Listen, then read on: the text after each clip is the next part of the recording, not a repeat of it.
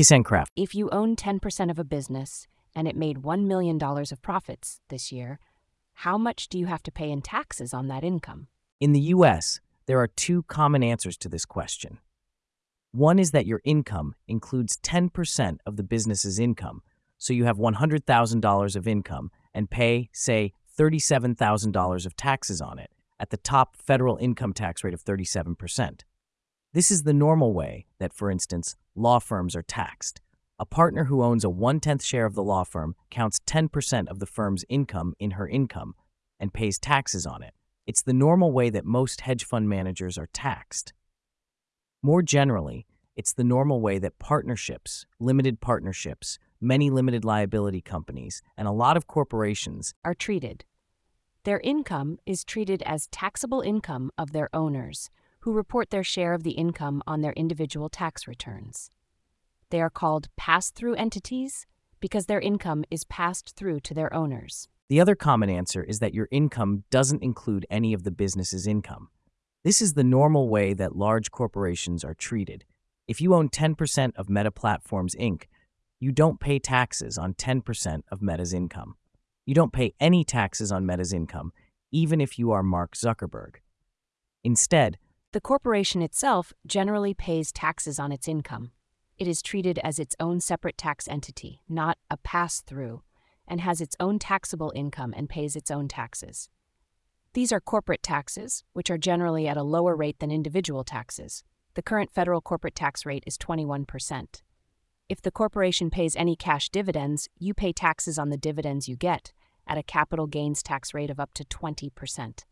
when you eventually sell your stock, you pay taxes on your gains, i.e. the difference between the price you sell for and the price you bought at, also at the capital gains rate of up to 20%. Schematically, if you buy 10% of a corporation for $500,000, i.e. the corporation is worth $5 million and it makes $1 million of income this year, then it pays $210,000 of income taxes, leaving $790,000 of income. If it puts that income in the bank, then your stock is now worth $579,000, i.e. the value of the corporation is now $5.79 million because of the cash. And if you sell it next year, then you will have a $79,000 capital gain and pay $15,800 of taxes. But if you don't sell it, you won't. There are advantages and disadvantages to this for you. The disadvantage is that the income is taxed twice, once at 21% when the corporation earns it, and once at up to 20% when you sell the stock or get a dividend. If the income was passed through, you just pay your own tax rate, up to 37% on it. The main advantage is that you don't have to pay your share of the taxes, the capital gains tax, until you want to. As long as you don't sell the stock and it doesn't pay dividends, you don't have to write any checks to the Internal Revenue Service. You can let the money compound in the corporation without paying taxes. The real advantage is when you can do this forever. For instance, you buy a stock, its value keeps going up, you don't sell it, and you don't pay taxes. If you need cash, you go to your broker and take out a loan secured by the value of the stock. If the stock keeps going up, you never pay back the loan, and you can borrow more money if you want. Eventually you die, your heirs get the stock, and they don't pay taxes on your gains. This is called the basis step-up. When you inherit stock, the IRS pretends that you paid market value for it, so you don't have to pay taxes on the previous gains. This is sometimes called the buy, borrow, die tax strategy. You get to benefit from the income of the business without ever paying taxes on it. I mean, not entirely. The corporation itself does generally pay corporate income taxes, but partially. And if the business does not pay U.S. corporate income taxes, for instance because it is a foreign corporation with a different tax regime, then things could be even better for you as a tax matter. That is a rough overview of how U.S. business income taxation works, though, oh boy, is it not legal advice. These are, roughly speaking, the rules. The U.S. tax code treats some sorts of business income the first way, pass-through taxation, and it treats some sorts of business income the second way, two-layer corporate taxation, but for a whole lot of businesses, it lets them choose which way they would like to be taxed. If you start a limited liability company, you can tell the IRS whether you'd like to pay pass-through taxes or corporate taxes, and the IRS will let you do whichever you want. The most important exception is that widely held corporations normally have to pay corporate taxes and can't choose to be pass-throughs. People sometimes complain about this. Sometimes they complain about corporate taxation, saying that it is double taxation of the same income and thus unfair. So they argue that corporate tax rates or capital gains rates or both should be lower or zero. But you could have a more philosophical complaint about pass-through taxation. You could say that it is unfair because you have to pay taxes on income you haven't necessarily received. If you are a partner in a law firm and you own 10% and the firm makes $1 million and the firm decides to keep the money in its firm checking account and not distribute any of it to you, then you have to pay taxes on $100,000 of income that you have not actually received. Seems a little unfair. In practice, many partnerships make tax distributions to make sure that all their partners have enough cash to pay the tax bills on the firm's income, but that's not a law of nature, and the partnership might decide not to send out any money. This is a philosophical complaint, but you could also make it a constitutional complaint. The 16th Amendment to the U.S. Constitution says that the Congress shall have power to lay and collect taxes on incomes from whatever source derived. And you could say, well, no, this isn't income. You are paying tax on $100,000 of the business's money, but you never got that money, so it isn't income to you, so Congress can't tax it. In practice, you do not see a lot of law firm partners arguing that it is unconstitutional to tax them on their firm's income, in part for practical reasons. They usually do get the money, and in part for legal reasons. It's a silly argument. However, there are two reasons that this sort of question has become more interesting lately. One is that there is increasing interest in the U.S. government in some sort of billionaire tax. Exactly what this means is debatable, but broadly speaking, the Constitution allows income taxes but not wealth taxes, so a tax like billionaires have to pay 1% of their wealth each year would have problems. So instead, Bloomberg reports, President Joe Biden rejected an outright wealth tax as advocated by Senator Elizabeth Warren during the 2020 campaign, but has since embraced a scaled-back version. His most recent budget would require taxpayers worth more than $100 million to pay a minimum of 25% on their capital gains each year, whether they sold assets for a profit or continue to hold them. Biden touted it at this year's State of the Union address as a billionaire minimum tax. One way to think about this is that the billionaire minimum tax is sort of a way to apply the pass-through tax principles to corporate shares. If you own, say, 20% of Tesla Inc., you don't pay any taxes on its income, though it pays corporate taxes, and you don't pay any taxes on the increasing value of your shares until you sell them. And so if you wanted to, you could borrow money against those shares, live lavishly, buy, borrow, die, and never pay taxes. An ordinary worker who makes $100,000 per year pays something like $17,000 of taxes on that $100,000 increase in her wealth. A shareholder whose shares go up by $100 million in a year, but who doesn't sell, pays no tax on that increase in her wealth. The billionaire minimum tax would make her pay 25%. But the relevant legal question is that income? In some rough economic sense, if your shares go up by $100 million, you are $100 million wealthier, and that seems like income. But it's not quite the same thing as getting a $100 million check in the mail.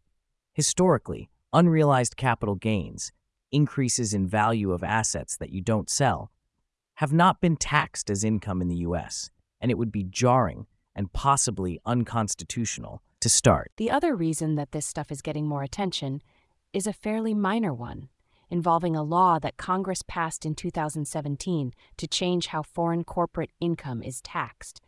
The Wall Street Journal explains, Before then, U.S. companies paid foreign taxes on foreign profits, but could defer any U.S. taxes until they brought earnings back home.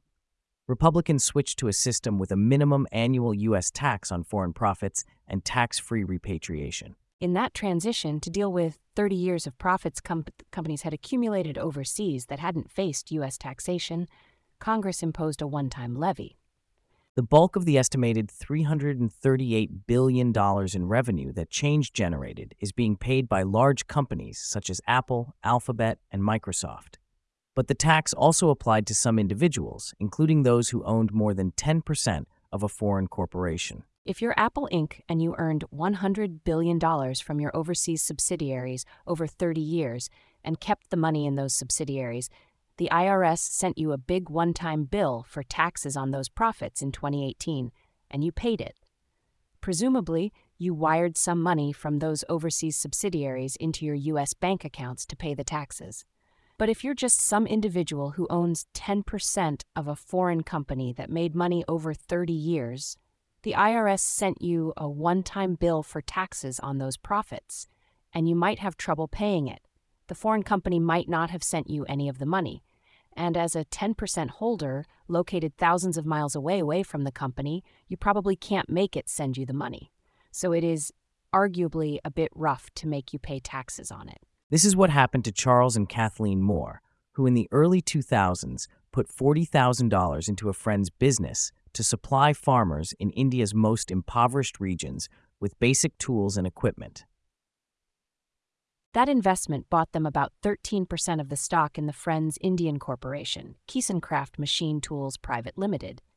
It did well and was profitable almost from the start. Charles visited India several times and was impressed with the difference that Craft was making in the lives of India's rural poor. But the Moores never received any distributions, dividends, or other payments from Craft. And as minority shareholders without any role in Craft's management, they had no ability to force the company to issue a dividend. And in 2018, they were hit with a $14,729 tax bill on $135,512 of historical Craft earnings. They paid, sued for a refund, lost in lower courts, and appealed to the U.S. Supreme Court, which will hear their arguments tomorrow.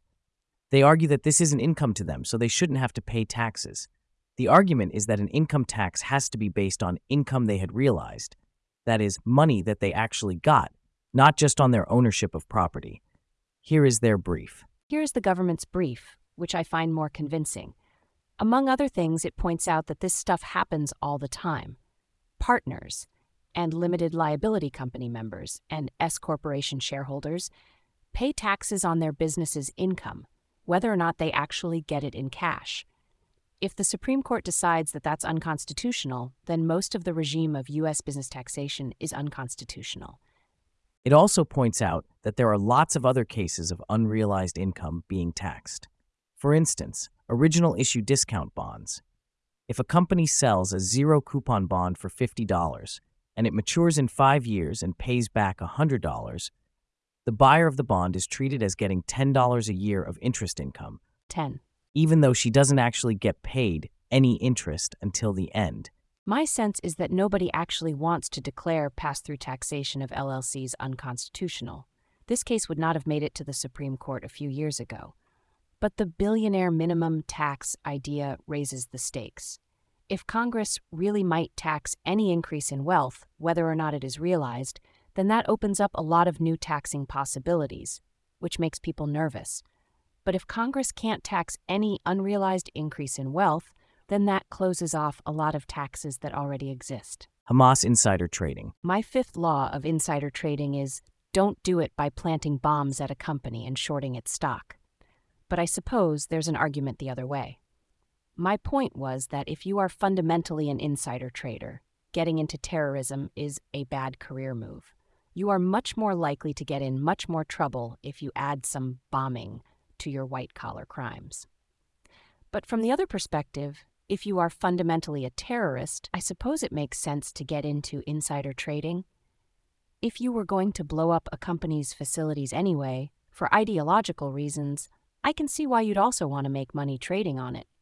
There are laws against insider trading, but they may not provide much additional deterrence. Anyway, many readers sent me stories about this new paper by Robert Jackson and Joshua Mitz, suggesting that Hamas might have insider traded ahead of its October 7th attacks on Israel. Well, no, they suggest that someone might have traded on advanced knowledge of the attacks, not necessarily Hamas. Recent scholarship shows that informed traders increasingly disguise trades in economically linked securities, such as exchange-traded funds, ETFs. Linking that work to long-standing literature on financial markets' reactions to military conflict, we document a significant spike in short selling in the principal Israeli company ETF days before the October 7th Hamas attack. The short selling that day far exceeded the short selling that occurred during numerous other periods of crisis, including the recession following the financial crisis, the 2014 Israel-Gaza war, and the COVID-19 pandemic. Similarly, we identify increases in short selling before the attack in dozens of Israeli companies traded in Tel Aviv. For one Israeli company alone, 4.43 million new shares sold short over the September 14 to October 5 period yielded profits, or avoided losses, of 3.2 billion NIS on that additional short selling. Although we see no aggregate increase in shorting of Israeli companies on U.S. exchanges, we do identify a sharp and unusual increase just before the attacks in trading in risky short-dated options on these companies expiring just after the attacks. We identify similar patterns in the Israeli ETF at times when it was reported that Hamas was planning to execute a similar attack as in October. Our findings suggest that traders informed about the coming attacks profited from these tragic events, and consistent with prior literature, we show that trading of this kind occurs in gaps in U.S. and international enforcement of legal prohibitions on informed trading. All in all, this strikes me as inconclusive. There was abnormal trading in the ETF, but the ETF is tiny. There was basically one day, October 2nd, a week before the attacks, with $12 million or so of trades, and otherwise the ETF traded a few $100,000 worth per day in the 2 weeks before October 7th, below its usual daily volume. While the magnitude of additional trading in the Israeli ETF is abnormal, it is not large in absolute terms, likely owing to the limited trading volume and liquidity in that ETF, they write. They place more emphasis on the trading on the Tel Aviv Stock Exchange, but here is a report claiming that they overestimate that trading due to a mistake about quoting conventions. And there is some U.S. option trading, where they say that the evidence we present is consistent with substantial block trades that occurred on October 2nd rather than ordinary market-making activity. I have trouble imagining Hamas calling an options market maker to do block trades.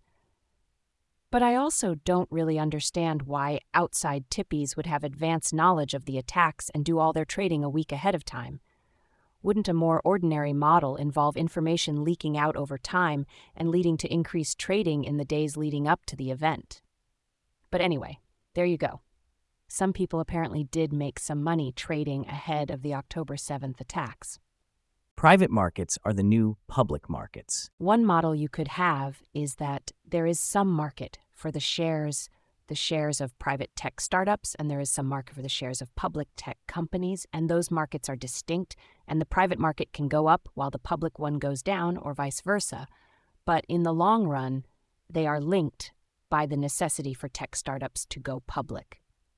Like you could imagine a market where private investors, venture capitalists, growth funds, etc., will pay 5x revenue for a certain sort of tech company, and public investors will pay 3x revenue. And so that sort of company says, I'd rather stay private because I am worth more that way.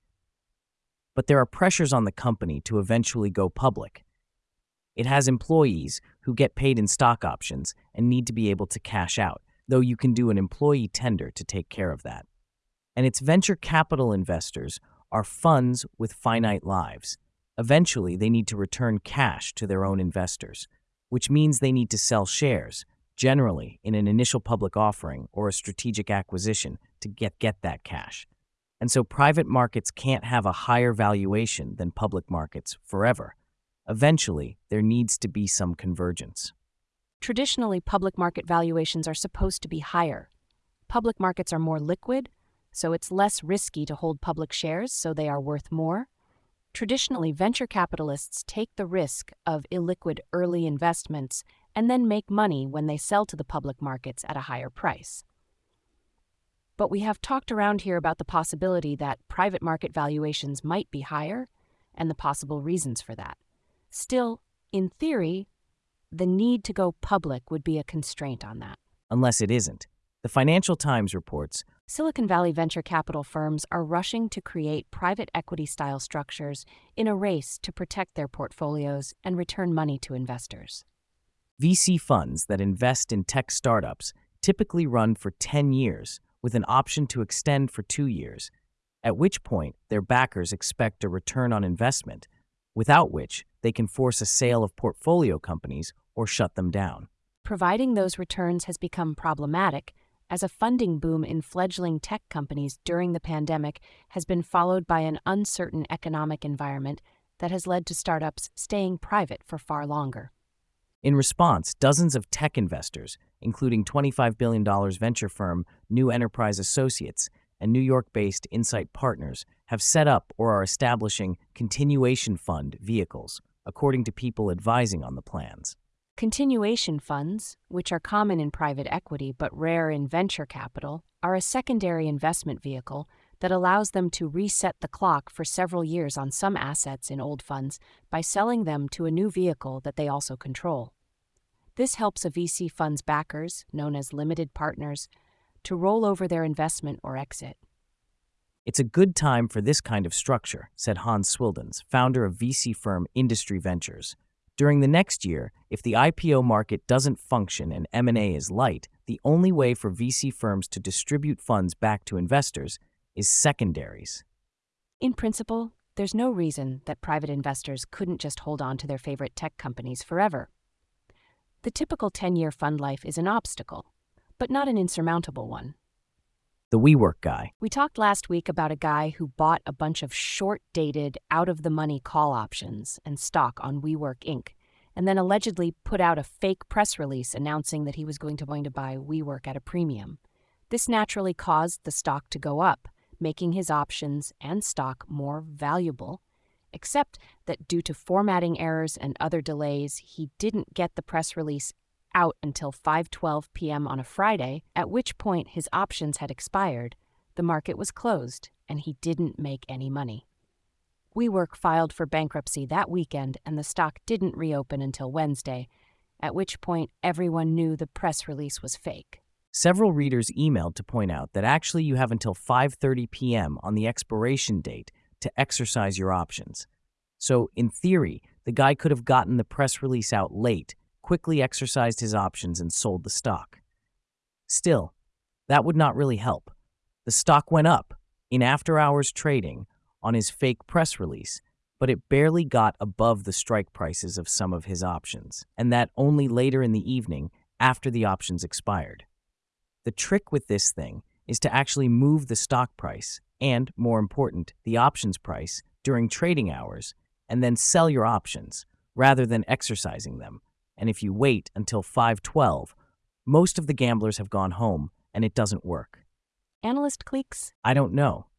Here is just an extremely relatable Business Insider article about how some investment banking analysts don't hang out with other investment banking analysts. The biggest disappointment of banking for me is that I thought all of us analysts would be super close. I thought we would have this really strong camaraderie and we'd be friends for life after this, said Madison, who asked to use a pseudonym to protect her identity at work. But after I walk out of this firm, I can't say I will keep in contact with a single one. Madison, for example, described major tension between her analyst class and the one above it, a problem that started during her first year on the job. Late at night, they'll do an order for bubble tea or something, and they will literally exclude every single one of us, while including everyone else in the office, she said. It's a hostile environment between them and us. Frankly, I don't want to be here for another year dealing with these people. Yeah. Some of the pettiness seems right out of the movies. There's this girl in the year above me. You can walk by her in the hallway and say, "Oh, hey, how's it going?" And she will just walk straight past you, dead-faced, and will not acknowledge you, Madison said. The class above me, the second-year analysts, were kind of known to be one of the closest groups of people, said Abby, who asked to use a pseudonym to protect her future job prospects. But then, when the first-year review season came around, that kind of changed everything. I saw how the relationship has been torn.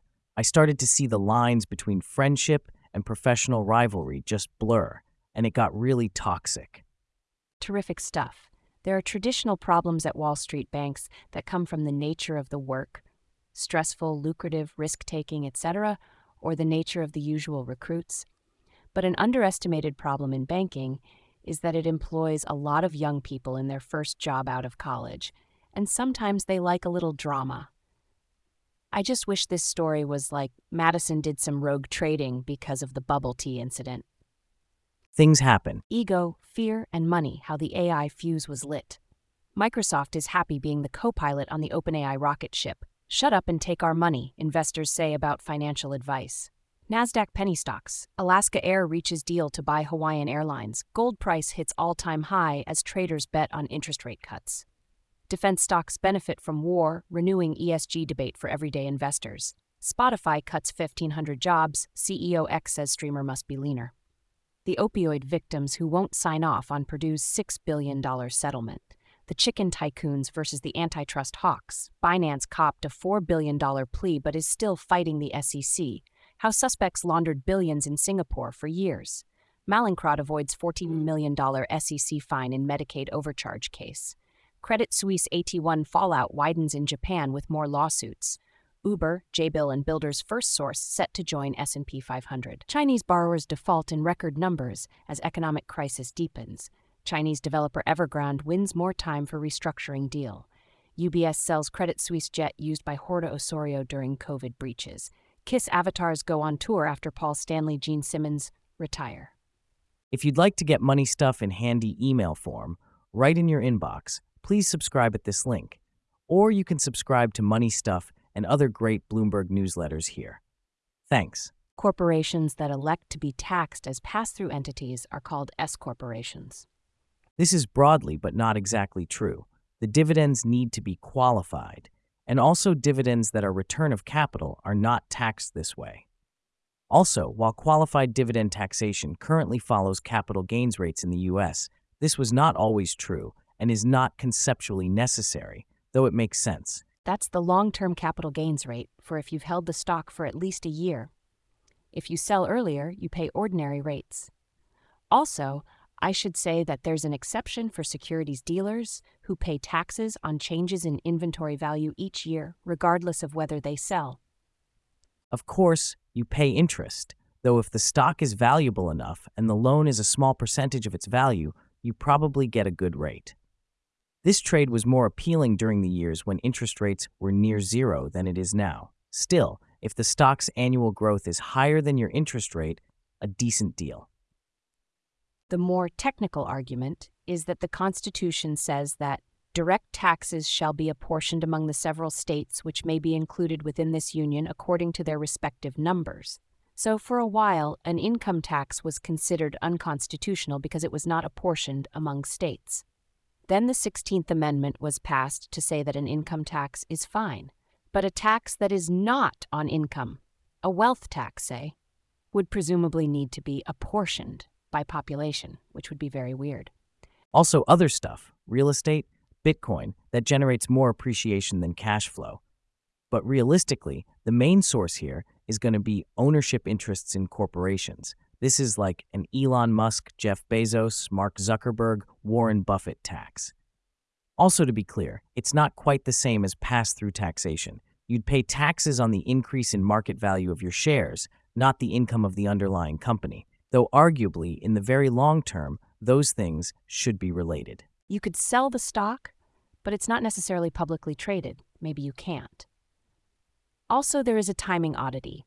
The 2017 tax simply attributes a foreign corporation's retained earnings going back 30 years to whoever owned its shares in 2017, irrespective of any event by which they might have realized anything.